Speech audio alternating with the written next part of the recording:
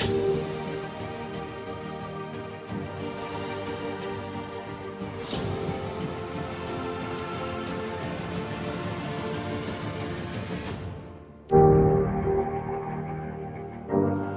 to a special live stream of the Your Next Mission podcast celebrating Black History Month.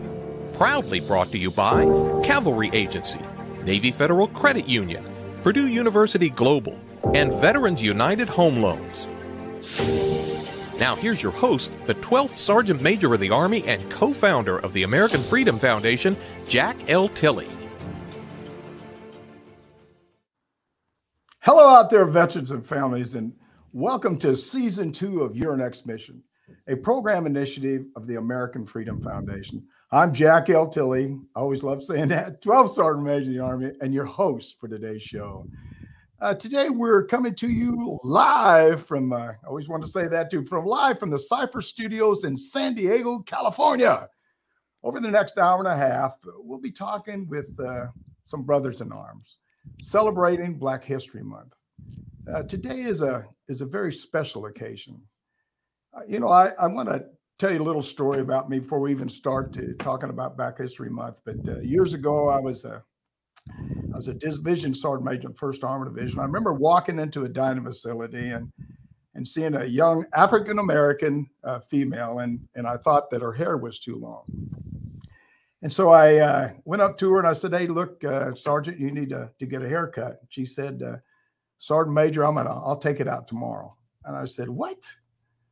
What do you mean take it out tomorrow?" I said, "Sit down and talk to me." And she started talking to me about all sorts of stuff, about the fact that she didn't wash her hair every day because her hair was too brittle, and just a bunch of stuff that I probably should have known as a leader.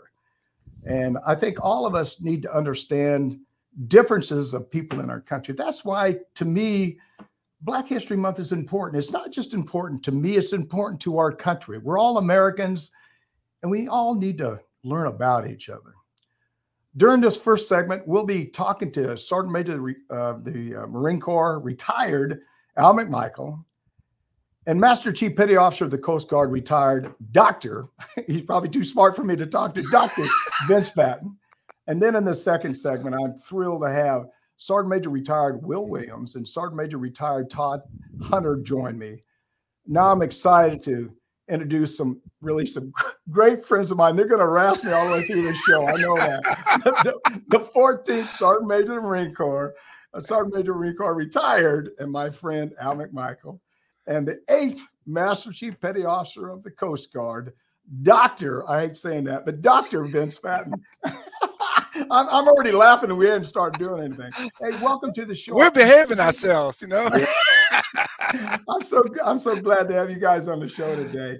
But before we get started, I think it's important for the audience to know about you. I want to lay some ground rules for you two real quick here. First of all, I'm the Sergeant Major of the Marine Corps. You're the Sergeant Major of the... Wait a minute, I'm the Sergeant Major of the Army. Wait a minute, Al's the Sergeant Major of the Army. And so is the show for today.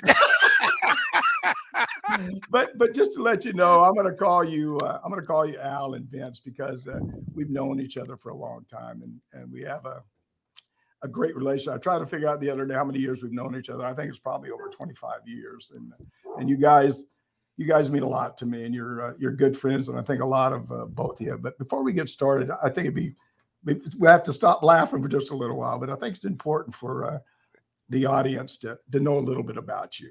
I think that's really important, because there's a lot of people on here that know about the military, but they don't know about the Sergeant Major of the Marine Corps and the Master Chief Petty Officer of the Coast Guard. So, Al, we're going to start with you. Tell the audience a little bit about yourself. Well, thank you, Jack, and it is an honor to be in your presence.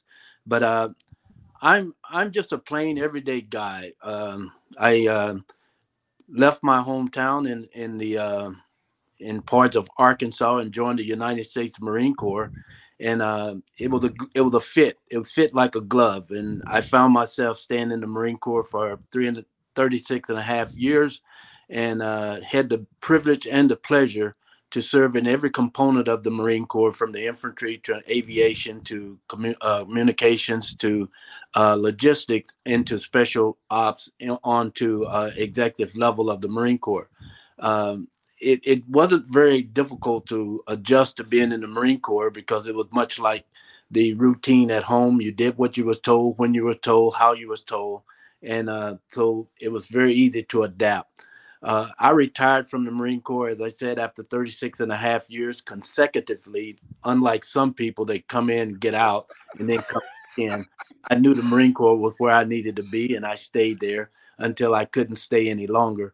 But I got out of the Marine Corps in November of 2006, and I found myself doing things that was very important to me, and that was working with the children of this great nation, and watching them develop and find themselves a path to being the replacement of people like the SMAs, Sergeant Major Tully or Dr. Patton. It was very important to me to share that with them and have them understand, no matter where you serve your country, whether it's in uniform, education, or politics, or just being a teacher, a professor, try to find something that can make you a worthy to those that will follow. And that's what I've found myself finding enjoyment in every day of my life since I've retired from the United States Marine Corps. Al, before you stop there, could you tell us, I know you've been doing a lot of stuff up in New York with young kids. You've been doing that for, geez, I don't know how many years. Could you tell the audience what you've been doing up there in Harlem? I know you're helping. Yeah, go ahead. Yeah, it's pretty simple, Jake. I went into New York, into the schools in Harlem and of course in other places around the Bronx, and working with young people, helping them understand their NFL, then the NBA that they carried, which was their natural born ability, and to get them to realize that everybody tells you to pull yourself up by the bootstraps, but sometimes somebody has to show you a pair of boots to put on your feet to pull yourself up. And to watch these young people in Harlem and at Rice High School and some other schools that I work with go from 20 to 30% dropout to 100% graduates, and 80% of them go on to college, and the other 20 go into the union. And then they come back and give something back to the communities, to the young children that hadn't even got to school yet. Working with an organization called PlayWorks, I think we have about 900,000 kids around the United States in 19,000 schools, and teaches them how to take care of one another. More the concept of the military. You know, you don't leave anyone behind. You work to take care of your fellow service member or soldier or Marine or coastie, whoever you're with. And those are the things that became very enjoyable to me, to watch these young people grow and develop into good citizens and give something back to the community. Without their hands out, they gave us a leg up for a great future.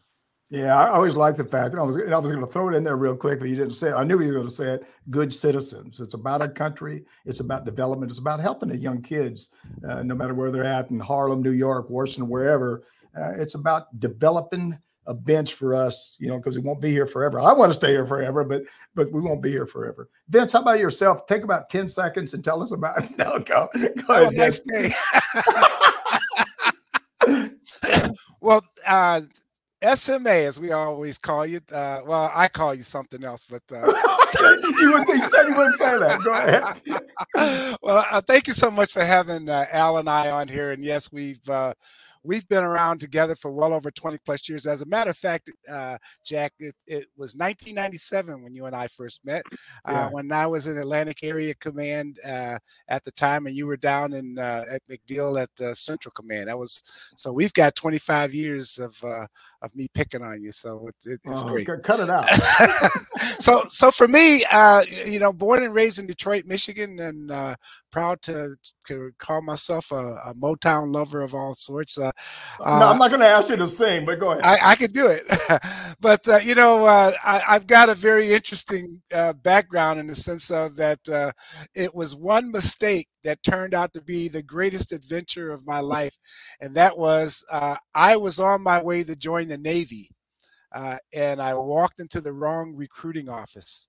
back then the Coast Guard uniform was the same as the Navy uniform, and I was too embarrassed to turn around and walk out. So I joined the Coast Guard, and that's a true story. I mean, there's a little bit more that goes into that and so forth, but the true part of that is that the Coast Guard was not anywhere in my vocabulary until I walked into the wrong recruiting office on November 22nd, 1971. So for me, it's been a great, wonderful 30-year career. 2 weeks into the Coast Guard, I made this proclamation in boot camp that after seeing the picture of the Master Chief Petty Officer of the Coast Guard, that I envisioned myself that one day I'm going to be him, that my picture would be hanging up in that particular manner. And people laughed at me. They thought that, you know, that I was being funny about it, but I was dead truth about it. And I set a goal. And I know it's very hard for anybody to become the senior ranking enlisted person of each and every service, but I will say that it took an awful lot of people who believed in me, that stood behind me, that helped to make my dream, my goal come true. After the Coast Guard, when I retired, I went off to divinity school, where I earned another degree. Like, I didn't have enough degrees going in my life. To divinity school, I'm a trained community services chaplain. And I do a lot of work in the community in that area. I'm also on the board for the Naval Sea Cadet Corps program, like Al, very much involved in working with young people, and been very, very much involved with doing that. And I'm involved with building our National Coast Guard Museum, which will be in New London, Connecticut. We start our groundbreaking this summer. So keeping busy, and of course working with New Day USA as we all do, and very involved with all of my brothers since we served on active duty together. Yeah, you know, I'm glad you told those two stories, because as you was talking, I was thinking about all the things you told me. It was a picture on a wall, wasn't it? And when you was in basic training, is that what it was? That's what it was. Picture on the wall says, "Hey, one day," and they thought you was all going to be arrogant about that, didn't they? They did. Yeah, a lot of people did. In fact, in boot camp, they made fun of me. You know, in fact, they started calling me Master Chief, and which was funny, because 26 years later, when I became Master Chief Petty Officer of the Coast Guard, I rounded up as many people who were still on active duty at that time. Says, now you can really call me that. Yeah. You know, it's really funny as you're both talking, I'm thinking about people that ought to have dreams, and no matter what you dream and what you want to do, don't let anything stop you. Don't let anything slow you down. I always talk about the fact that we live in a circle. And if you can't get out of the circle and you can't take a step forward in life, you're just I don't know. Too many people stay in the same spot forever, I guess. Well, you know, Jack, the key thing out of this is about imagination. Yeah. You know, it all started with me, even coming in the Coast Guard, was imagination. And the fact that I saw myself doing something that I thought was bigger than me. And I wasn't going to let anybody tell me that I couldn't do it. And I kept that imagination going, that turned it into a dream, that turned it into a goal, turned it into a reality. Yeah. I think the other thing, and we'll get off to the questions here in just a second, is the other thing is all three of us enjoy just helping people and making people successful. I mean, in my life, all I ever want to do is do the best job I could and help the people around me do the best job they could. So, I mean, it's about life. It's about believing. It's about doing everything you could do each and every day to help somebody out. Al, I got a couple of questions here for you. And Al, as the first Black Marine to hold the position of the Sergeant Major of the Marine Corps, I'm sure Black History Month has a special meaning to you. Can you tell us a little bit about the history of the Black History Month and how it shaped your life? Well, thank you, Jack. That's a great question. However, I think I have to kind of break it down into two phases. When I think about first what Black History Month means, I have to kind of go back so I can catch up to where I am today. And that would take me back to about 1926, when a great oratorio poet writer by the name of Carter G. Woodson decided that we have to be able to tell the struggle of those that have been enslaved that are now trying to go to empowerment. And we can't reach empowerment if we don't know where we've come from. Black History Month is not about being Black. It is about being completely fitting for the country that you've made your achievements, made your advancements, but more importantly, given your contributions. So when I think about Black History Month, I think about not only the struggles that has plagued us, but also the advancements and the opportunities that have opened the doors that has allowed us to enter places. Black History Month took me from a place that I was no longer thinking about George Washington. I could think about George Washington Carver. I could think about Booker T. Washington. I didn't have to think about Abraham Lincoln singly. I could think about Frederick Douglass. So it just went on from one point to another. I could think about the things that Dr. King provided for us. I could think about that we spent 400 plus years enslaved, but we had 8 years of a Black president. So if we don't tell the complete story and open it up, and we use it as Black History Month, but it really started with a week of Negro History Month, and it took 2 presidents to bring us to the focus of focusing on observing the achievements and contributions of African Americans in this country. Gerald Ford and President Carter made that happen. That took us from a 1 week of Negro history to a month of Black history. But in all, Jack, Black history is just a part of American history. And if you're going to be honest and true to the country that we fought for and lived for and died for and bled for, a grateful nation should be able to tell a great story. And the great story is the achievements and accomplishments of all Americans. So for me, it did nothing for me as a Black person, because I don't focus on being a Black person. I focus on being a good person. And if you see me as Black, you may be missing some of the things that I can bring to the table. If you see me as someone that has struggled throughout life and not the person that is willing to achieve the things that's put before him, you'll miss a lot of what I bring to the table. So it shaped my life to make me understand that I went from a forefather of enslaved to a person of grandchildren that is empowered, and I'm very proud of that. Yeah, you said a lot of great things right there, and I think one is we're all Americans. We all have little differences and stuff. And as you was talking, I was thinking about when I was in war. I never asked the people to my right or left, what color's the guy on my right, what color's the guy on my left. I don't give a shit. I care about who's my brother in arms. And it means a lot to me. And I think sometimes we miss the focus of really what it is. In fact, I've told a lot of people on Black History Month, it's people that look like me ought to be speaking, ought to be telling the story about Black History Month. And I think that's important for us to each and every day to learn the differences of people. It's we're all, just Al said it a minute ago, we're all Americans. We all live in this country. We all want to make it a better country. Hey, Vince, now this is the same thing, being the first. I didn't know that, first Black Master Chief Petty Officer of the Coast Guard. You must hold a special meaning to you. Can you tell us how Black History Month has shaped your life? As it, just like Al, does it change your life a little bit? Well, I think the answer is pretty much very much equal to what Al has said.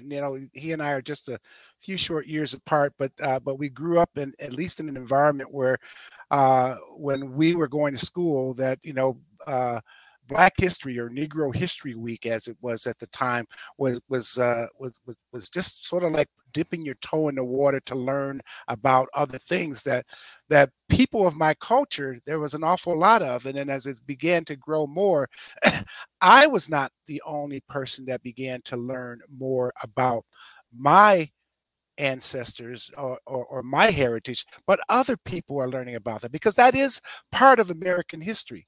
And I think the other important part of this is that I like to use this term about diversity of thought. And this is how Black History Month means so much to me, about that diversity of thought, that opportunity to be able to look at, although there are differences in how we may look, there are differences in how we may think too. But having to be able to attack those differences at all different angles and so forth helps us to better understand one another and helps us to be a much better country. The other part is that I never wanted to become the first Black Master Chief of the Coast Guard. I wanted to become the Master Chief Petty Officer of the Coast Guard. It was just that simple. It was not a question of that I wanted to be the first of.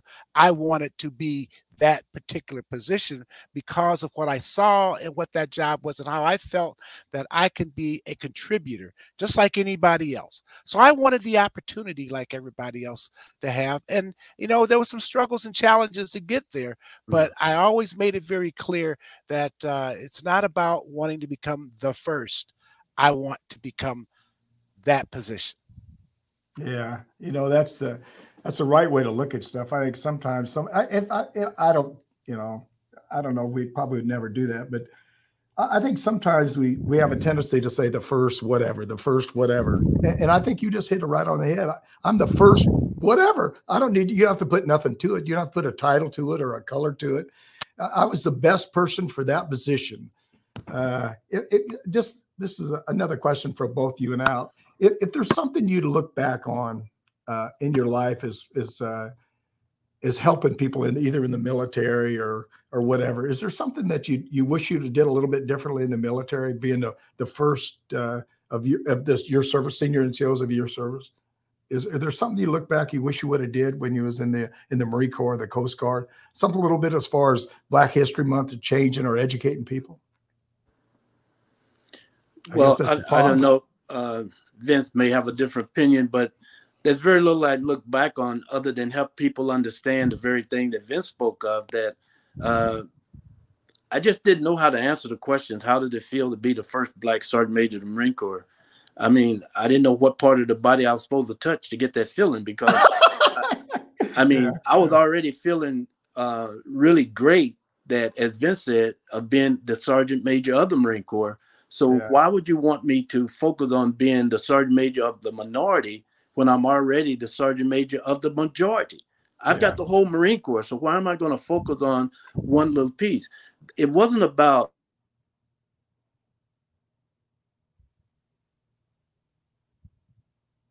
the Sergeant Major of the Marine Corps for the Marine Corps and all the men and women that served the Marine Corps, the sailors, the civilians, the whole work. So it just, I look back, if I could have made that message clear to everyone that this is not about me. This is not about, as Jack, you said so eloquently, it's not about being the first.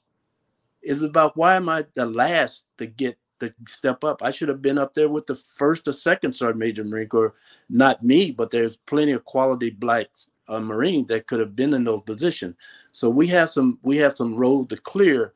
And how we think of it, it kind of reminds me of when people would come up to me and say, "Oh, aren't you proud that Obama is the president of the United States? Why should I be proud of Obama when I had 43 other presidents so you're telling me I can't be proud of everybody?" Yeah. So don't belittle me by trying to pigeonhole me. Let me be one of all of us, not one of some of us. Yeah, I think that's the way people ought to think. I mean, every time I listen to the news, the Olympics or whatever, it's the first of whether it's first one, and I simply say, why don't you just say it's the first? It's an American, and let them do it. So, Vince, you got anything to add to that, bro? Well, Al, you hit it right on the head. I mean, I certainly have the same opinion of sorts, and that, and it was a challenge for me because I was asked that question many times, including day one when I was selected. Oh, what's it like to be the first Black Master Chief Petty Officer of the Coast Guard? And I said, well, I'd rather take it in a whole different direction. What's it like to be the first person who 2 weeks into the Coast Guard said he wanted to become Master Chief Petty Officer of the Coast Guard? And let's go from there, because what comes out of that, and the other part to your question asked, Jack, about what else would I have done more? It's all about how other people help you along the way. And I will never forget that I didn't get to where I am by myself. There was lots and lots of other people along the way. I always like to use this old African proverb phrase, it takes a village to raise a child. And I had a great village of all people. It wasn't just, I didn't just have Black mentors, I had white mentors, I had men, I had women, I had all kinds of people that helped me along the way. And so what I always try to reconstruct the answer to that question about being the first Black is, more importantly, is being the first who began to start putting a vision together and start working it. And it's something that we all can do. And I think that's the best way to answer that. Last question, I'll get on to something else. Did people treat you any differently when you got those positions? Al, do you think when you got to be the first Black Sergeant Major of the Marine Corps, do you think people treated you any differently, or are they treated the same? Same with you, Al. Was there anything that people shied away from you, or they cuddle up to you or whatever? I don't know if you can hear me, Jack, but I can't hear you anymore. Oh, you can't hear me? You can't hear what I'm saying? Vince, can you hear me? Yes, I can hear you. Okay, Vince, did you think people treated you any differently when you got selected as the first Black Master Chief Petty Officer of the Coast Guard?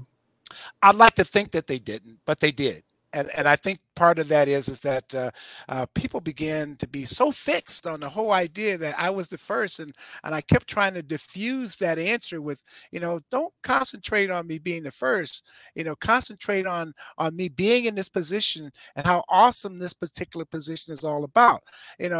Again, I would like to say I wish that I wasn't treated differently, but I was, but not in a negative way. I think it was just a question of, people feeling because this is it truly is a historical type event of me being selected in a position, and I began to understand that as well. So once I began to understand that, I began to be able to say, okay, let's use that question more to the context of how this is good for everybody. And this is how Black History Month is so important, because Black History Month information is good for everybody. Just like my story of how I got to be to where I am is good for everybody. So I always took that answer and try to diffuse it by being more inclusive to everyone else.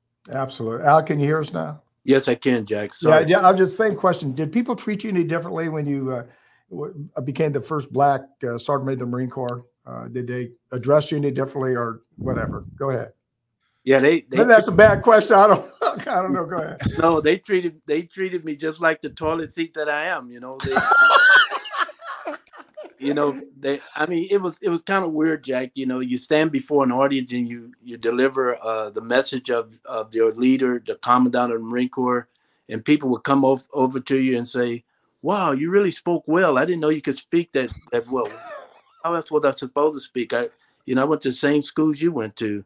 Well, maybe, So, Black Marines would come up to you and say, I got out of the Marine Corps because I wanted to be the first Black Sergeant Major. Really? Is that really the selfless duty to the call of duty? Is that what this is all about? You haven't even made Staff Sergeant E6 and you got out of the Marine Corps so you wanted the Marine Corps to be held into a quagmire of stagnation for another 15 years, waiting on you to just compete. Nobody guaranteed that you're going to get selected. So it's kind of idiotic things that people would say, oh, well, he got selected because it's a political thing. They just needed to finally have a Black in that position.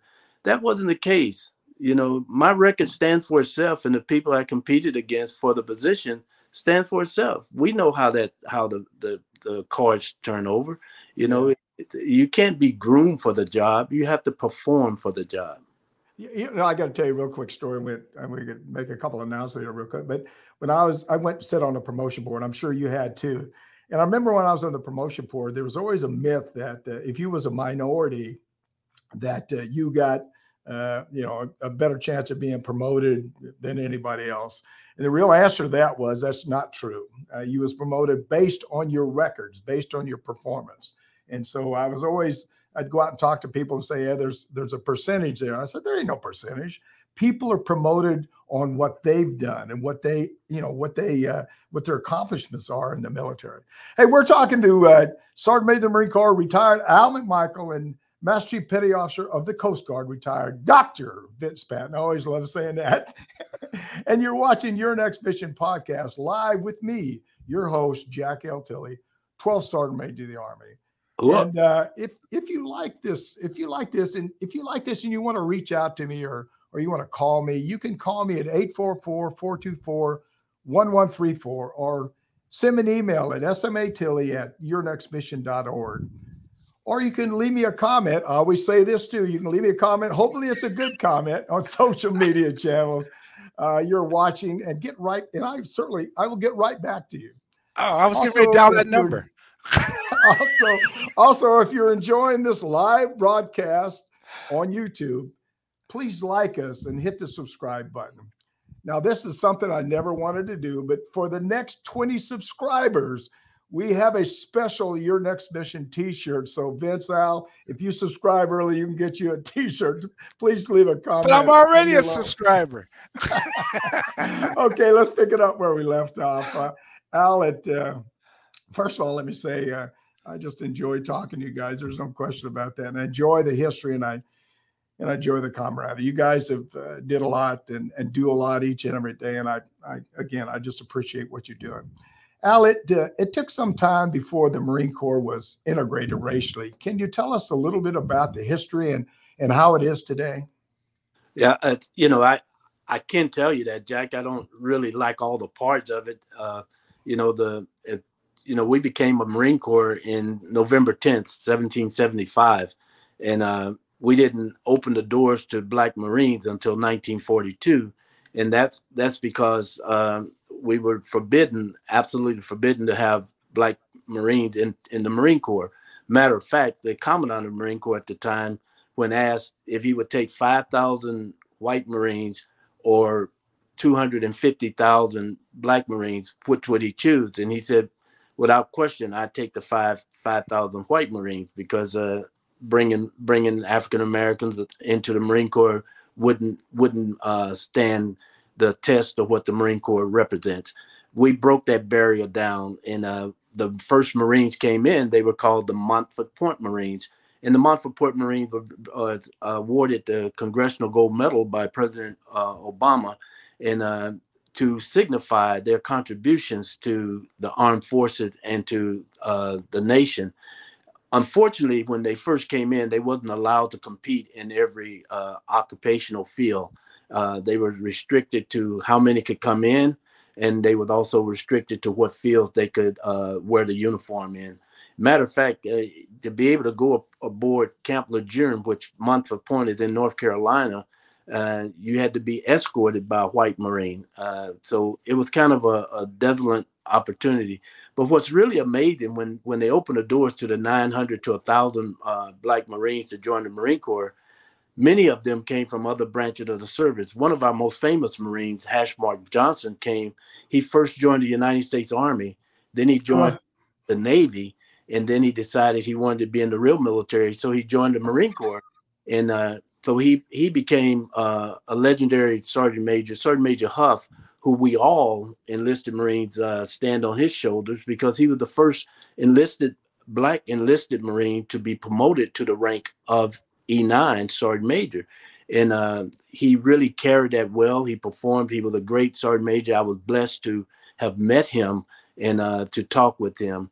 So it was a racial situation, but it goes to show you, Jack, that no matter how it starts, is how vigilant and persistent one can be, or a group of people can be, to take it to another level, to achieve the things that others are getting, or to enjoy the luxury of life that others are getting. In other words, just because things get rough, you don't give up, and things don't look your way, you don't stop.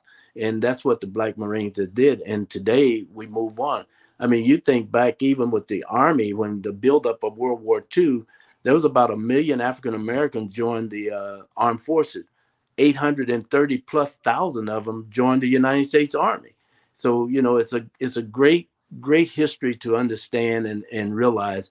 And today we get mixed up of thinking that everything has been copacetic. Everything has gone just smooth as grass. It haven't. It's been a very tough struggle, but the beautiful part is many of us never gave up, and we're beginning to reap the benefits. Yeah. Hey, Vince, we got about 10 minutes left, so I'm going to run through a couple of questions, but I want the answer. But what is the first, what's the most significant Black history event you experienced during your years in the service? I would say the most significant Black history experience that I've experienced in the Coast Guard is and I took my buddy Al down in the Outer Banks to show him that, to tell you just how important this is that in 1898 the U.S. Coast Guard, which at the time was known as the U.S. Life-Saving Service, along with the U.S. Revenue Service, had an all-Black station down in the Outer Banks on Pea Island. This particular station, first of all, which was initially manned by all white crew, was one of the most treacherous stations that there was in the Oregon Inlet Cut, as it's called, which the ships would come in from the Atlantic Ocean going into Manteo, North Carolina. So as they crossed the bar to go in there, many of the ships would run aground, they break up, and so forth. And several hundred of the life-saving crew would die as a result of that. The town of Manteo said they wanted to keep that station operating, and so the government decided, well, this is a hard job, and we're going to put Blacks there. The deliberate reason of doing that is that they couldn't get any white volunteers to be able to take over the station. So when Pea Island Life-Saving Station was manned by Blacks, there was not a single victim or casualty. Now they had groundings, they had ships that broke up, they had people that they rescued and so forth.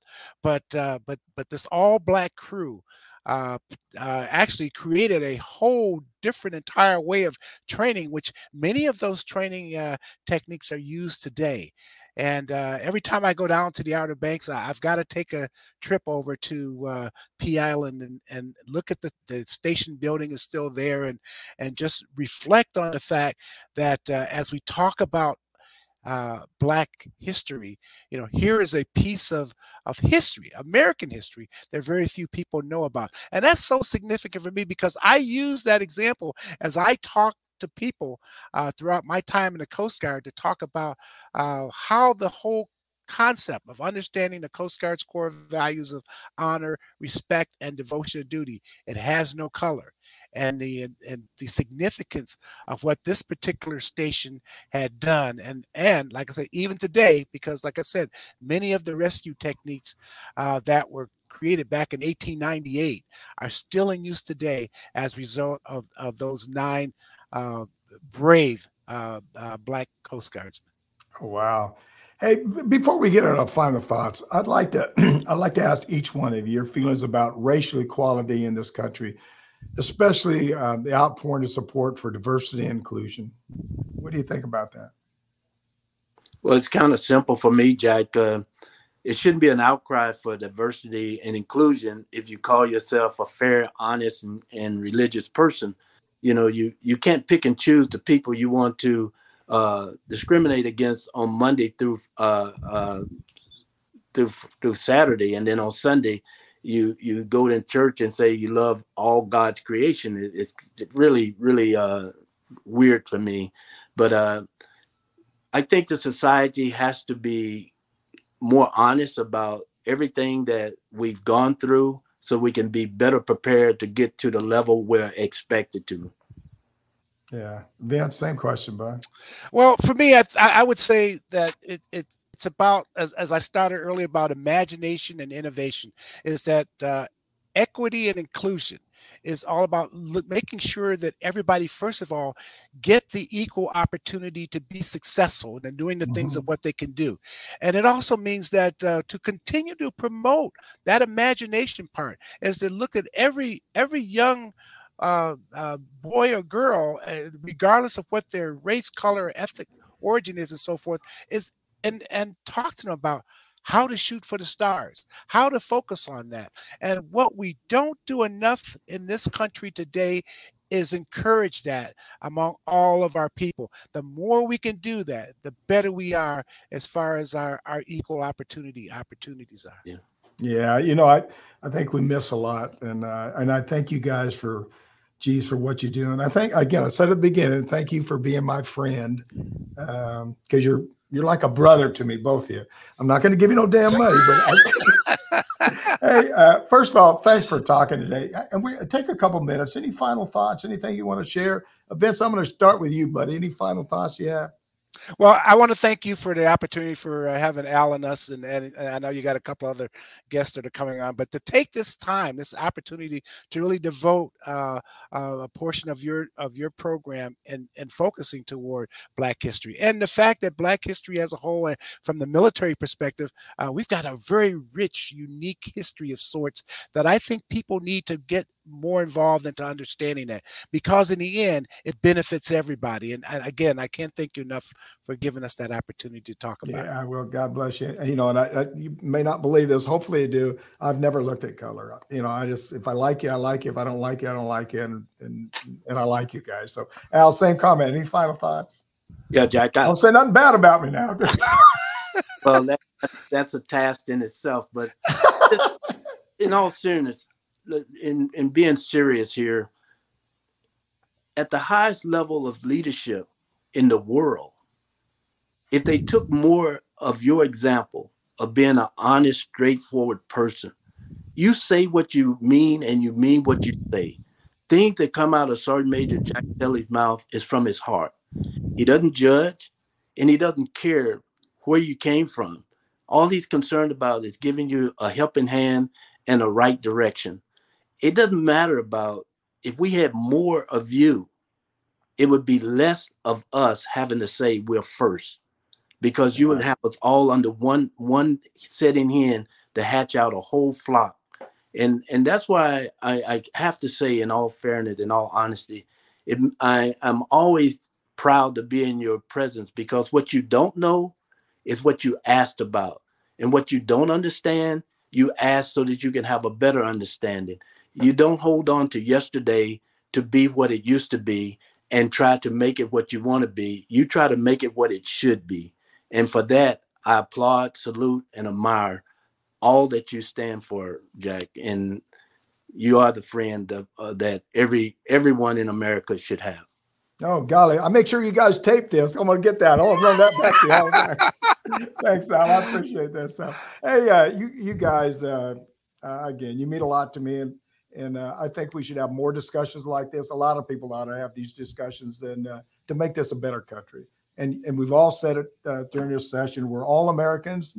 We all love each other, and we all need to help each other. Thanks to Sergeant Major Marine Corps retired Al McMichael and Master Chief Petty Officer of the Coast Guard retired Dr. Vince Patton for being with us today on this very special occasion. I'm Jack L. Tilley, 12th Sergeant Major of the Army, and you've been listening or you've been watching live stream on Your Next Mission podcast. Please stick around and listen to the next segment with Sergeant Major retired Marshall Williams and Sergeant Major retired Todd Hunter. Thank you for watching, but please don't go anywhere. We'll be right back.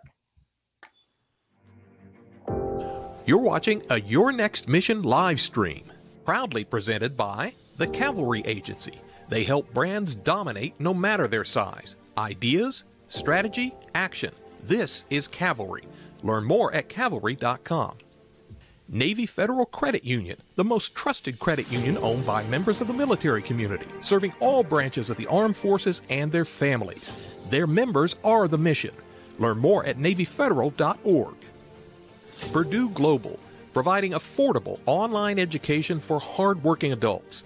Learn more about a personalized, innovative, and world-class education at PurdueGlobal.edu. Veterans United Home Loans, the #1 VA lender for 5 straight years. If you're buying, they're funding your dreams. Learn more at VeteransUnited.com. Now back to your host, the 12th Sergeant Major of the Army, Jack L. Tilley.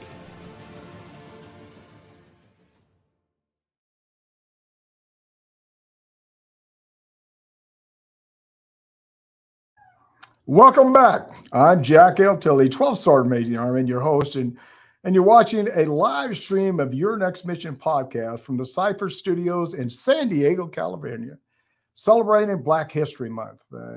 During this segment, I am thrilled to introduce some more great friends. Sergeant Major retired Marshall Williams, founder and chief executive officer of the West Point Resource and former acting assistant. I got to make sure I got all this down here for you, Will. Former acting assistant secretary of the Army for Manpower and Reserve Affairs. He also was selected as the senior enlisted advisor to the 19th Secretary of Defense, the Honorable William J. Perry, which I did know, and to 20th Secretary of Defense, William S. Cohen, and Sergeant Major retired Todd Hunter, Executive Director of Office of Acquisition Operation at the Department of Veterans Affairs, and the former primary contact for the Assistant Secretary of the Army for Installation and Energy and Environment.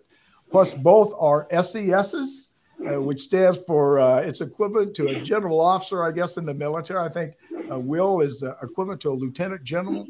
And I'm not sure. I think Todd is lieutenant to a major general. But glad to have you both on the show. Hey, Jack, it's fantastic being here. Can you hear me? I can. Look, so can I start where both my good friends Al McMichael and Vince Patton left off?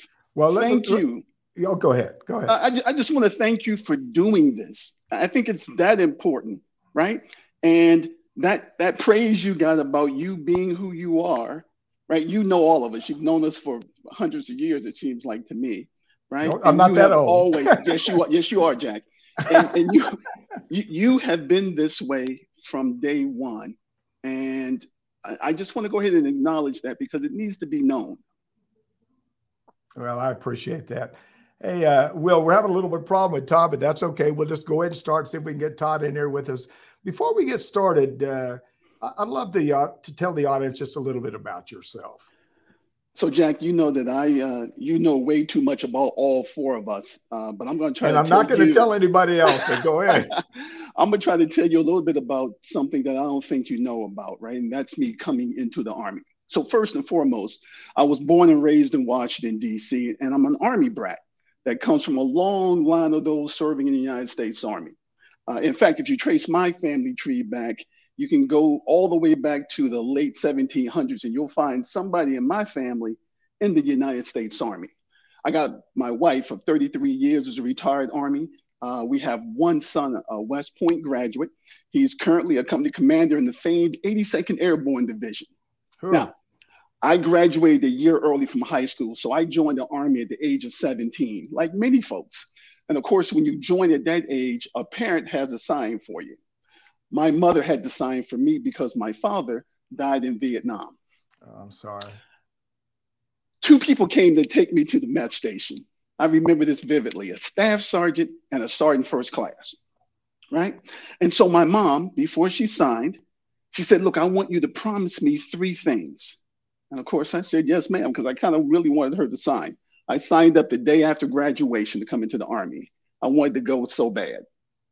The first thing she asked me to promise her is that I would get my education, as I had turned down a number of scholarships just so I could join the Army. And she said, hey, look, a lot of folks had fought and died for us to even have the right to be able to go to college. And here you are turning things down like you're somebody. Get your education, to which I said, yes, ma'am. Her second thing was she asked the sergeant first class and staff sergeant that had come to get me if I could be a general officer. Now, I got to tell you, Jack, these two individuals looked at this scrawny little kid who had just graduated high school, and they said, ma'am, you know what? Probably not. But guess what? If he works hard, he can be the next best thing. He can be a sergeant major. Absolutely. So my mom told me, hey, look, you got to promise me to be this sergeant major thing, right? She had no idea what it was, but she knew it was important because those two said it was. Lastly, Jack, she drew me close to her and she said, I want you to promise me this. And I said, yes, ma'am. And she said, to never come back home. You know, kind of startled me. She said, look, if joining the Army is so important to you, don't let any man, any circumstance, any situation keep you from achieving your dreams, because there's nothing here in Washington, D.C. for you but grief. So, Jack, you know what I did? I listened.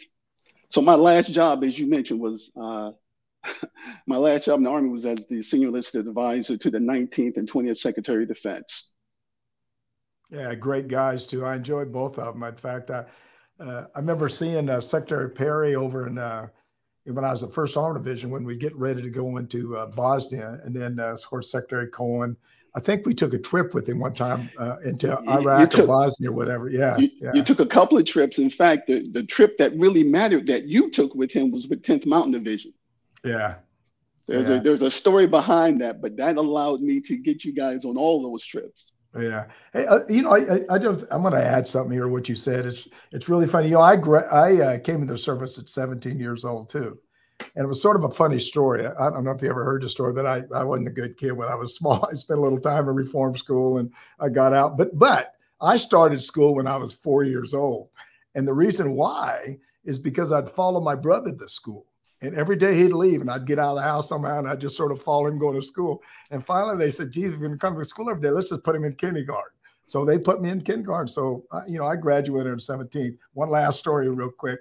When I graduated, I had no direction in life, sort of maybe like your mom said to you. I had no direction in life. So I remember I was sitting on the Columbia River and I was drinking a beer and somebody says, Jack, what are you going to do with your life? And I said, I have no idea.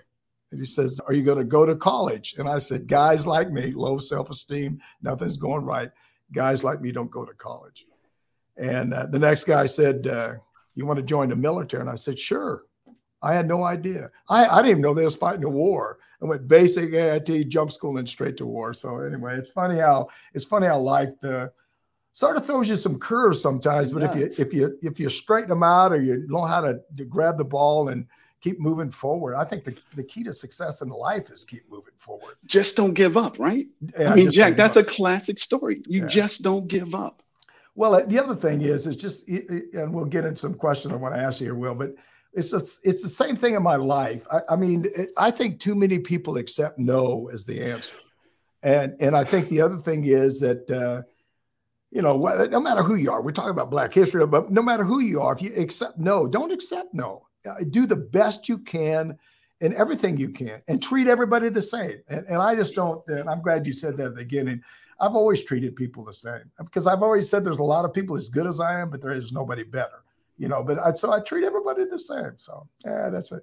Will, you've had quite a variety of career here, or a varied career in the Army. And after your retirement, I'm sure Black History Month has a special meaning to you. Can you tell the audience a little bit about Black History Month and really what it means to you, or really how it shaped you, I guess, too? Well, that's a great question. I absolutely believe, Jack, that knowing one's past opens doors to the future. If you don't know your past, you will never know your future. So as such, you can tell a great deal by a country and by a people by what it deems important enough to remember. So it's difficult to measure the many ways that past contributions and pathways laid by African Americans before me has made my life easier. It's why Black History Month is so important to me, and many others as well. I mean, it's not just me. Look, once a year, it provides an opportunity to reclaim, rewrite our individual narratives, right? I mean, history has always been recorded and recited by whomever was the majority. Now, let me be real clear on this, Jack. That's neither right nor wrong. It just is what it is. Yet for 1 month of the year, the nation focuses on the opportunities and gets a chance to reflect on the contributions as well as the challenges, and I think that's important as well, that we've had throughout history. Black History Month is a time, obviously, to be more inclusive, to seek and understand what is not actually recorded in history and highlight the greatness of our country. That's what people have to remember as far as I'm concerned. We are a rich country made up of all sorts of heritages. Now, it's also time to ask, though, Jack, what if? Right? What if history were so inclusive of the contributions of all people every month, right? Because if so, there would be no need for Black History Month or, Asian Pacific Month. There would be no need for it, right? So that's what I would ask. We have to understand our history, even, and I'm going to emphasize this, even the painful parts, because that's where the growth and healing begins. And thus, I got to tell you, Jack, that's how my life has been shaped as a result. I never, God, it's so weird to me because, we're talking about Black History Month, but I've never looked at people in that way. You know what I mean? I remember when I grew up in the West Coast, there was a guy named Herman Bain or Herman Bain. I can't remember his big brother's name, but there was two black guys that went to school with me. And I didn't think nothing of them. I mean, I talked to them, they talked to me. We just sort of went along. So I treated everybody the same. And that's why to be honest with you now, I never even sent any kind of prejudice or any kind of racial tension or anything until I came into the military. And I'm surprised about that because I never did that. So it was hard for me to understand it. And it's really hard because I don't do it. And I think other people, why would they do that? It just, I don't know. It's mind boggling me. I can't figure out why somebody would sort of want to stir the pot up, if you know what I mean, and make everybody angry at each other. So Jack, I would have to ask. Yeah, go ahead. I was just saying, I'd have to ask, about your parents. I don't really know very much about your parents, but I absolutely believe what you're saying. But, you're the exception as opposed to the rule. You are. And so my question to you would be, how did you get to go through so much of life before you got into the military without being prejudiced? Well, I tell you the truth. My dad, I love my dad. He went in kindergarten, come out the back door. Worked at Alcoa. My mom was a housewife. And I don't know. I really don't. I mean, I don't know. I mean, maybe because my dad, mom treat everybody the same. Everybody lived around there. Everybody who lived where we lived was all, we did. I don't know. We never talked about stuff like that. They never tried to say it. Now I'll tell you, my dad came from North Carolina.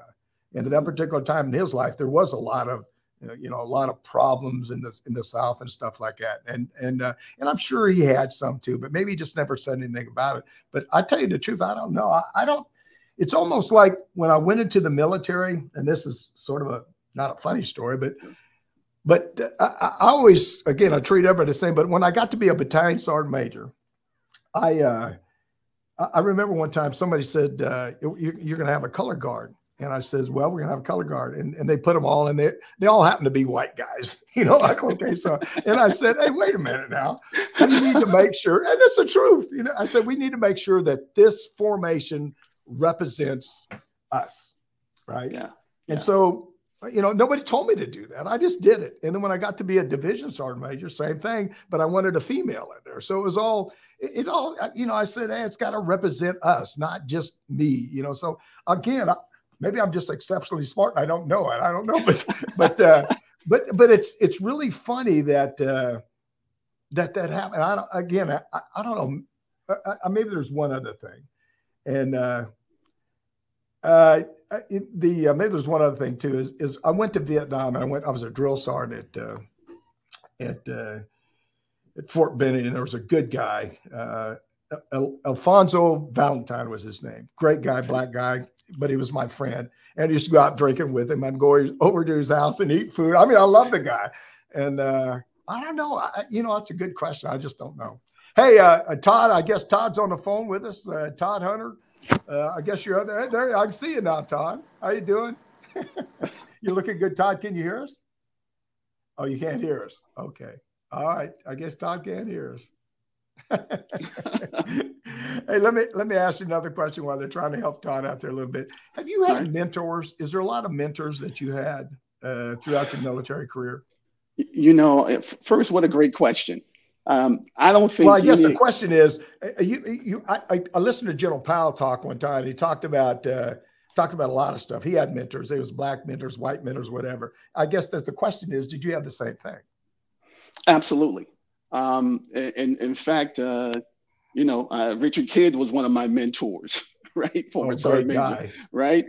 So I don't think you can make it to the highest ranks of anything without having a huge cadre of diverse mentors, those you look up to, those who are willing to reach down and give you those gems of information.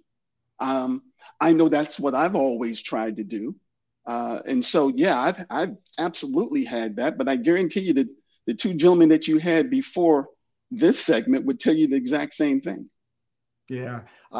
It's really funny that I've had a bunch of mentors and they was, people of color and whatever. I mean, but I always look for whoever had the best qualifications. Yeah. I mean, go figure. I mean, who could not make me better, but maybe it is make me better. But I wanted to find somebody that could point me in the right direction. And the other thing I tell you, I thought I did pretty good is I'm a people watcher. I'd watch people and their actions, and sometimes it's not what they say, it's what they do. Absolutely. And so I'd watch people and I'd see like Sergeant Major Kidd, Richard Kidd, you was talking about. I watched it. I got to tell you a great story about him. He was a Sergeant Major of the Army. We're at Grafenwehr, Germany, and we gave him a tour of Graf. He sent us to our meeting and all the stuff. Had those old Volkswagen vans getting ready to leave, and so he Sergeant Major of the Army, big deal. I'm a division Sergeant Major. I'm going to keep my job. And so he got in the van and said, "Sergeant Major, thank you very much. I appreciate you coming and all that stuff." I said, "Go ahead and move out," and the van wouldn't go. And I about died laughing. So after that, he got we got out, and I said all the Sergeant Major there. I said, "Get behind this van, let's start pushing." And we all started pushing. And I looked to the right, and he's pushing with me. Yeah, there you go. That's him. And I thought to myself, what a great guy, what a great role model, and I just really appreciate it. And we're talking with retired Sergeant Major Marshall Williams and Sergeant Major retired Todd Hunter, if we can ever get him on the phone here. And you're watching Your Next Mission podcast live with me, your host, Jack L. Tilley, 12th Sergeant Major of the Army. I always love saying that. I always wish they'd put me back in the Army. If you'd like to reach out to me or call me or text me at 844-424-1134 or send me an email at smatilley@yournextmission.org. This is your program. It's not mine. I'm lucky enough to be the host, and I want to talk to you and do all the things we can do, but I want to make it better for you. Or you can leave me a comment on your social media channels, or you can, that you're watching right now, and I'll get back to you. That may be a surprise, but I'll actually contact you back. Also, if you're enjoying this live broadcast on YouTube, please like us and hit the subscribe button below. I guess it's below somewhere down there. But let me tell you something. I'm going to give you something. For the next 20 subscribers, we have a special Your Next Mission t-shirt. So Maze, make a comment, say whatever you want to say, and, I'd love to hear from you. Okay, let's pick it up where we left off. Hopefully Todd gets on here, but in fact, I'm going to ask you this question. Marshall, in your experience, Todd, can you hear us now? Yes, I can hear you. Okay, good. I'm glad you got back. You're going to be here for the last part of the show, so you're good to go. But I'm just going to start out. We got Todd Hunter on the show. I've already introduced you. Now you're here. Todd, in your experience, how does Black History Month tie in with the military? Black History Month with the military. Yeah, go ahead. Yeah, look, before I answer that question, let me apologize. See, this is what happens when you have a senior executive sitting at home with no IT support. Exactly. I was on the first call. I heard both Sergeant Major. I heard the whole thing. And for some reason, once it was my turn, I just got gun shy and just said, you know what? I cannot work without an executive assistant here. Just don't turn your head. We can't hear you now. Keep your head straight so you keep the point. All right, go ahead, Todd. Tell us now. Answer the question. So first of all, Sergeant Major, how does it tie into military? First and foremost, American history, Army history, and Black history. It's all the same. You can't tell one story without telling the rest of the story. I've been very profound to be able to serve in this military for the last 4 decades in some form or fashion, whether it's been active duty, Department of Veteran Affairs, or at the VA. And I tell you, Black History Month ties into that year-round. We celebrate, we educate, we mentor, we coach during the month of February, but it is so much a part of who we are each and every day and month of the year. Yeah. I was telling Will there a few minutes ago that, we're all Americans. We all live together. We all fight together. The other thing I told Al and Will, I know when I was over at any kind of badge zone, I never looked to the right or looked to the left, see what color the guy was on my right or left. I don't give a shit. I just wanted him to be with me and do his job. And so that's important. Todd, I'm going to ask you one more question. What mentors have you had through your military career? I mean, do you have a variety of mentors? Have they been? Go ahead. Yes, sir, Mitch. I have many mentors throughout my career, to include you, to be honest. Ah, there you go. I was looking for that one. I see you waving your hand. So I just go ahead. Since I'm being late, I just go ahead and throw that out there up front. Okay, all right. Sergeant Major, I would tell you that I have so many different mentors, and the show is not long enough to talk about each and every one of them, but I want to talk about one in particular.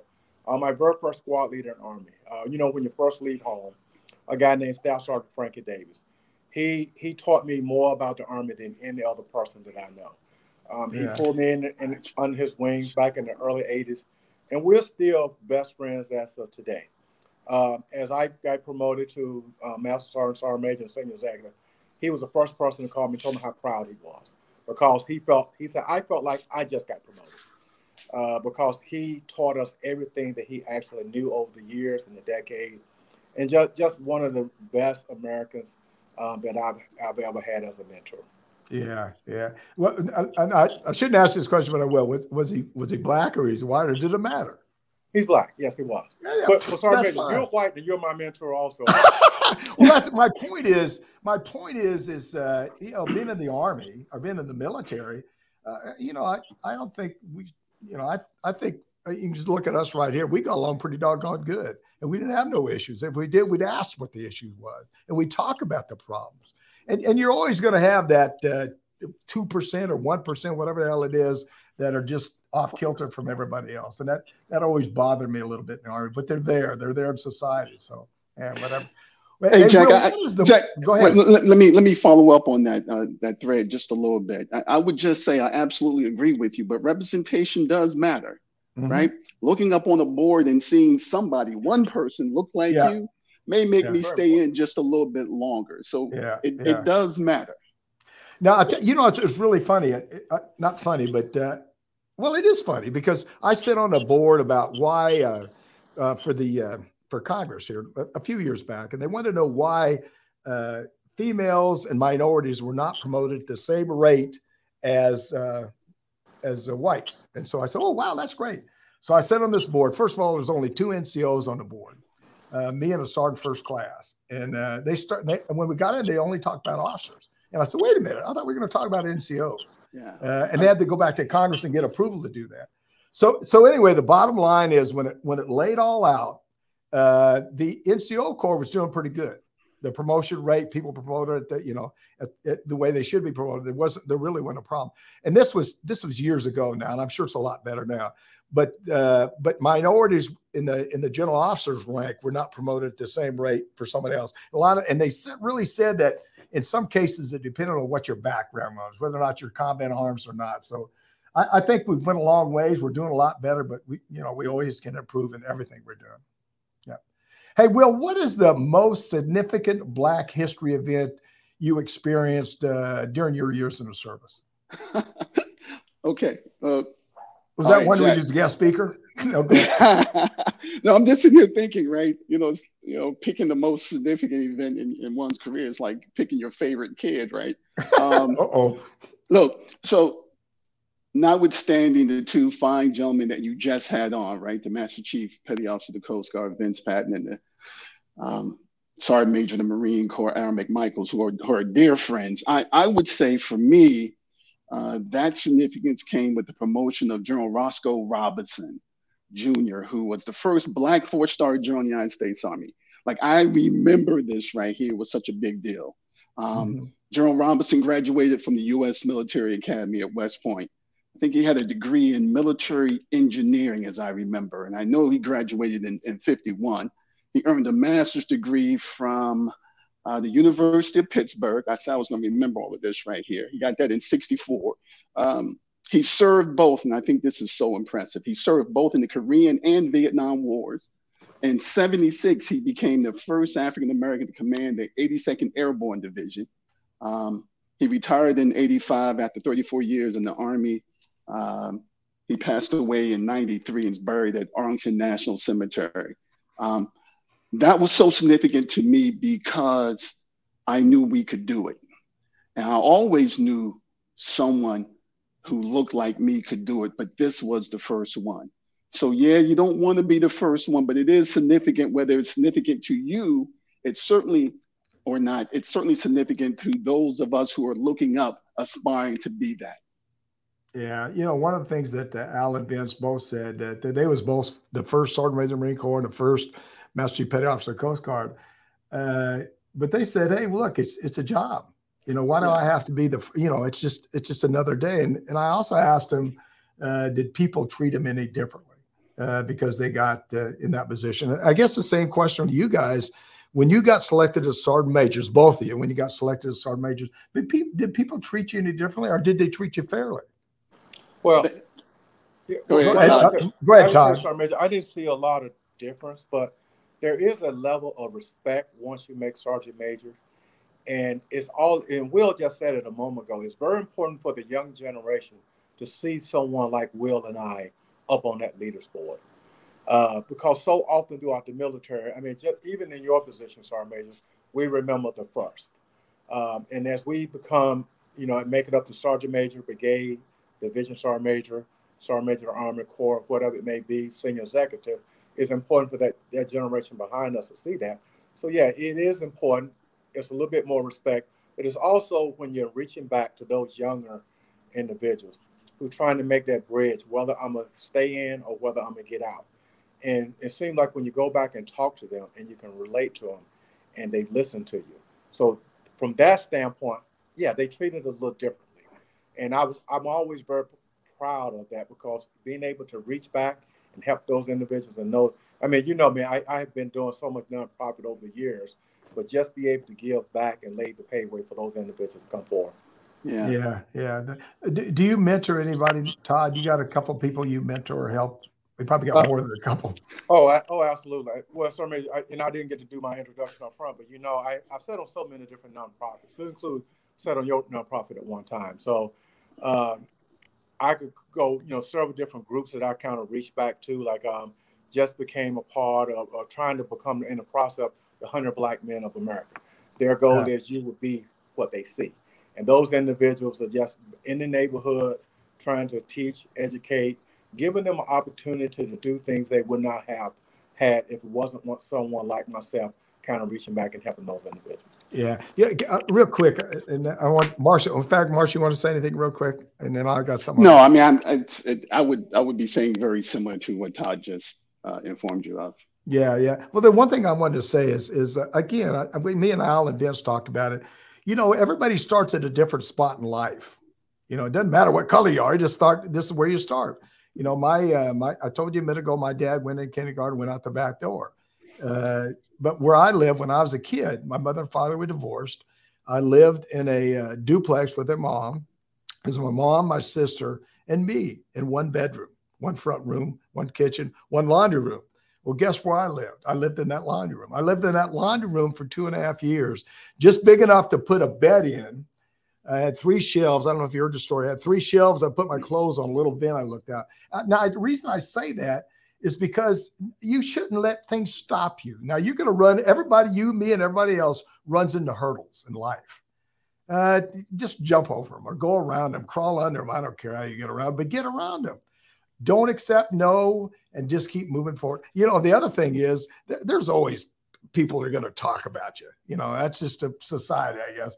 I used to tell people, I don't care what people talk about me about, as long as they don't touch me. You know what I mean? I don't want, they can say whatever they want. As long as they don't touch me, I'm okay. But I'm going to do what I want to do, and I'm going to get it done. And you're not going to stop me. I told somebody one day, if I wanted to be the president of the United States, I could do that. But I just don't want to be. I can do anything I want to do. That's a free country. Do what you want to do. Enjoy life. Don't dwell on the negative. Dwell on the positive. Find the good things in life and keep pushing. I think sometimes we have a tendency to worry about things we can't even change a bit. And it's crazy. And I don't want to. I probably don't want to dwell on that. And hopefully that's not negative.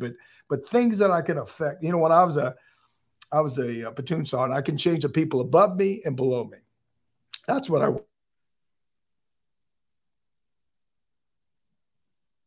Since you didn't. No, that's all right. You're here now. That's all that counts.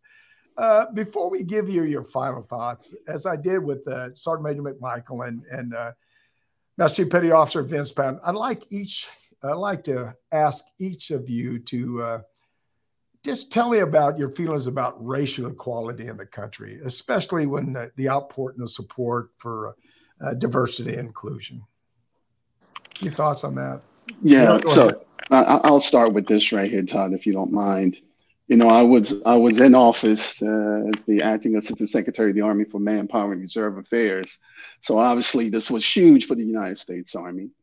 I can tell you that it's my belief that the world changed a little on May 25th, 2020, after learning of the death of George Floyd. Now, practically every facet of my life, politics, sports, arts, culture, business, I don't know, you name it, man, it all changed. And this was an inflection moment for the entire world, I think. At least I hope it was. I'm not sure now, since it's been a couple of years since that time, right? But that video of the death brought back a lot of traumas for Black people. And it served as a true stark reminder of our history and the consistency. I believe that if you never thought there was pervasive racism, unfortunately, that particular incident showed you that. For me, it also brought some renewed hope, right? Getting back to what you were talking about, because I recall seeing streets around the entire world, not just here in America, but the entire world fill up with protesters. But much to my surprise, these protesters didn't look like me. They were from like all racial backgrounds. Yeah. In the 60s, they mostly looked like me. There were others, but they mostly looked like me. This was full of everyone, right? And what I really loved about it was that the majority were young people who refused to live in a world of hate. Come on, that's everything, right? So my feelings about racial equality and sort of all of that is that, hey, look, America remains the best country in the world. And if nobody heard me, let me say this shit one more time. America remains the best country in the world. Pound for pound, it can't be touched. But we can treat each other a little bit better. And we need to continuously work towards that. Yeah. Todd, any thoughts about that? Yeah, I think Marshall hit the nail on the head. But one of the things I would like to say is when you say about the outpouring of support, why in 2021 or 22 are we having that outpouring support? Seems like when an incident that Marshall just talked about comes up, everyone rally around it. This should happen in America each and every day. We should not have a national incident like this that an individual had to die in order for the world to understand everyone is created equal. And as we go through, it's very hard for some people to understand unless they walked in our shoes. And you've heard me tell the story. I was born in the early 60s in south of the Mason-Dixon line in Henderson, North Carolina. The platform was not level for everyone. My grandfather and all his ancestors, as they farmed out in the crops in North Carolina, did not get the same amount of treatment or the value for their crops as others did the exact same amount of work. Fast forward 2021, 2022, even today, seems like, and my grandfather said this, he said, sometimes we have to work twice as hard and expect half the credit. My grandfather really meant that when he told me that. And it resonates with me so often, even today, that why do we have to ask for that outpouring support? That support needs to be there each and every day throughout our lifespan. Yeah, I just, it's crazy. Again, it's crazy for me. I think everything should be equal. I used to, again, I don't know, because I don't look at it and I don't see it.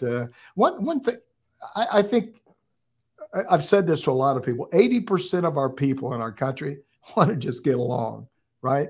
It's sometimes at 10% at the top and 10% at the bottom. So there's 20% that just want to keep things moving and causing problems and all this stuff. But I think the majority of people are good people. We're all Americans. We all live next to each other and enjoy each other and have fun with each other. But you always have, sometimes I can't figure out why, you always have a certain amount of people that just want to cause problems, and it's overwhelming. Now, going back to police, there's no question, George Floyd, they absolutely did wrong. I think one of the things I wish would have happened is they talk. First of all, I don't want them to defund the police. I want more police. But I think what they got to do is have a better education program for people how to deal with, issues and stuff like that. There needs to be a better education system out there. I'm not sure we have the right answer for that, but I think I've seen so many instances in the Army where soldiers could have killed other countries' soldiers in a matter of seconds, but they made the right decision. So I think that decision-making process, there's something screwed up somewhere. I don't know how they're ever going to fix it, but here's one more question. I think now, and I could be wrong, I think we're still moving forward in the right direction. I think we're going to have hiccups in life. That's just a part of life. Do you think we're still moving in the right direction, Will? Yeah, I absolutely think we're still moving in the right direction, right? And, though the pace of change is always slow, it seems, change nonetheless. Now, that word change always comes from the young, right? And if anything, that those protests I just mentioned, if there's anything that it tells me is that the young is ready to see another change sort of in our societies, not just in America, because we concentrate sometimes too much on our own selves, but the world as a whole, because these issues that we have are the same issues that the rest of the world suffers as well. Yeah. When you say change, what kind of change are you talking about? Well, I think the first change is just give a damn about each other, just a little bit. You talk about that top 20, that bottom 20. I asked the question. 10, only 10. Okay. All right. So top 10, bottom 10. So maybe I'm cat 5. I can't count. But look, this is, but when you put it all together, it's that group in the middle. You said something very early that I really resonated with. It's like, maybe you should be telling this story. I should. Right? Absolutely. Yeah. Because one, you have the platform. Two, you have people believe you because you've never given them a reason to do anything else. It comes across a little bit different when I'm telling the same story all the time, right? Yeah. It sounds like I'm trying to, pad my own bed kind of thing, right? Yeah. But yeah, I got to tell you, I really do believe when we start treating, Russians better than we treat Americans, that's an issue. That's something that we need to figure out why that's happening. Yeah, I think one of the things that's got to happen, I think, I don't want to get into politics here, but I think we need people that work in politics to have. I think people that have been in the military should go into politics and do a little, because they got the understanding, they've been around and all that stuff. Todd, you want to add anything to what Marshall just said? Oh yeah, well, as far as change, I think we was talking about. Yes, I mean, I've seen a lot of change, and I think we are going in the right direction, Sergeant Major. But I wish we could go a little bit quicker than what we're going. I mean, yeah.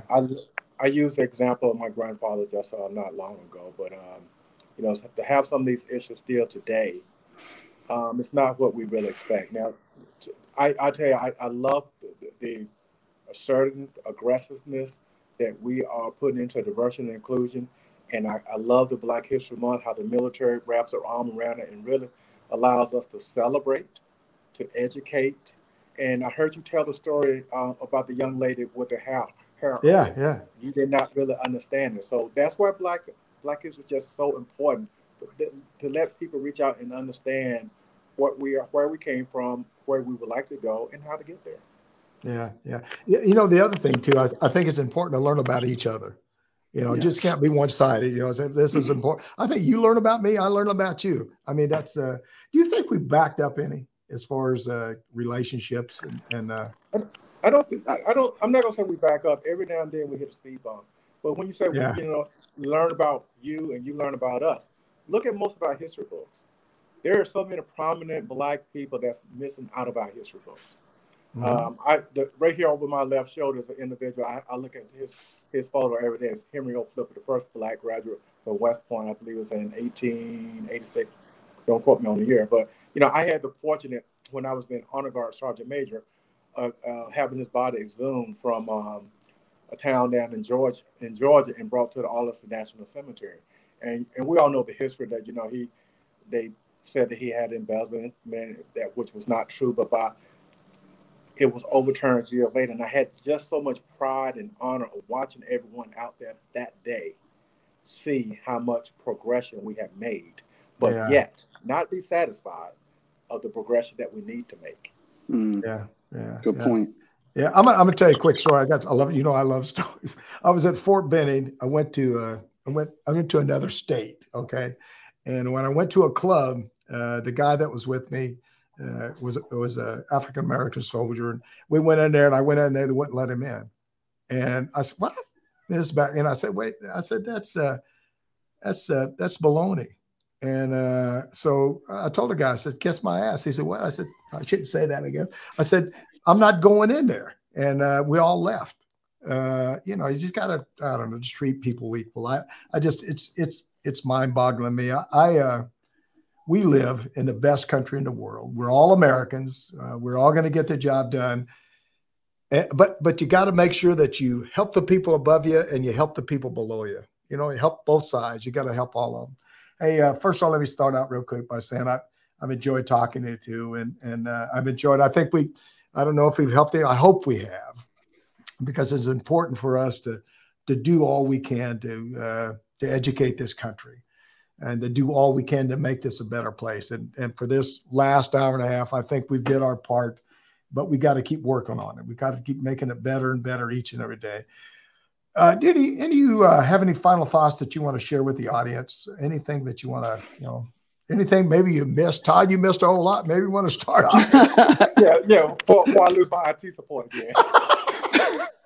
And first and foremost, thank you for hosting this. This is very important for us. I've been knowing you for a long time. Ever since when I first before I pinned on Sergeant Major, I worked very closely with you, and I understand who you are and what you're about. And here in a couple of weeks, I think I'm going to see you down in Florida to take some of that money that you're making. I'm ready. I just want to say thank you for providing this. There's so many others who understand the importance of Black history. Reach out and give us this platform. Thank you. All right. Thanks. Will, any final thoughts? Anything you want to add to that? So I think Todd was serious about losing his IT support and everything, right? you need to pay those folks more money. We're going to have to help him out a little bit. Yeah. I'm on the iPhone as we speak right now. So Jack, I got a couple of things I just want to say real quick. First, go ahead. I think the best thing that we can always do, all of us, is educate children. One of the things that's coming up for me, one of the groups that I am with is BEYA, the Black Engineer of the Year Award, which is in Washington, D.C. next week. And I am reaching out to provide kids with professional coaching because I think beyond the mentoring, they actually need coaching. And so start with our kids, because your parents, irrespective of your father going out the back door, he taught you well. He taught you to respect all people. In my mind, Jack, in every culture, right, the creation of stories has always emerged, and in each instance have helped us to define not just who we are as a people, but where we come from, plus how we got there. And our American creation story is based on freedom, equity, and the pursuit of happiness. We all know that. The story, like most creation stories, is part of a true part of our history. The problem is, it's part true and part myth, right? So importantly, I want to say this. Black history is American history, and therefore, like all history, Jack, it should be celebrated every day. I want to thank you. I definitely want to thank your audience. Hey, thank you so much. Well said. Thanks to Sergeant Major Retired Marshall Will Williams and Sergeant Major Retired Todd Hunter for being with us today on this special occasion. And I'm Jack Tilley, 12th Sergeant Major of the Army, and you've been watching the live stream Your Next Mission podcast. That's about it for today's show. And today I want to thank all of our guests for being on this special podcast with me today, celebrating Black History Month. So appreciate their time. I so much appreciate the time, and I know I know all of them had a great time. I want to leave you with 3 or 4 things here real quick. One is that it's important for us to educate everybody about each other. It's about America. It's about Black History Month, Asian History Month. It's about each of us. Learn about each other. It's important to understand the likes and dislikes. And again, I've said it a whole bunch today, is about we're all Americans. We all live together. We all fight together. If we have to fight, we'll all, hopefully not die together if we have to die. But it's about taking care of each other. The other thing this year, we had 3 things that we wanted to focus on in Your Next Mission. One is mental illness. I've told you a couple of times, if you've been listening, that I've had a couple of friends that have committed suicide here in the last year or so. If you have a veteran, a friend, somebody they hadn't talked to in a while, reach out to them. See how they're doing. Let's help each other out. We're a small community. We think we're large, but we need to help each other out. The second thing is, you see, I got my hat on. I'm an Army guy, but I'm wearing my hat. I love the Army. I love all services, but I served in the Army. So each Friday, I'd like to see you wear your hat. Put your hat on.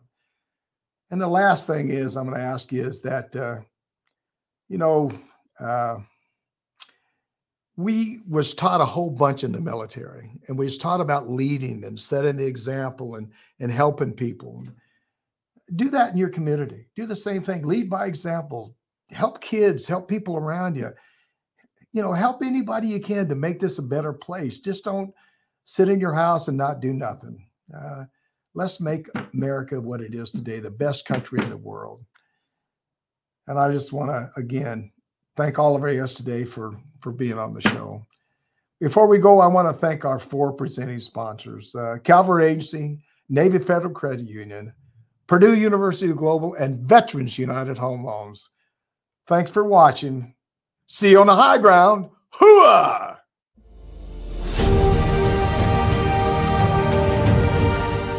You've been listening to Your Next Mission, brought to you by the American Freedom Foundation. Learn more by visiting yournextmission.org.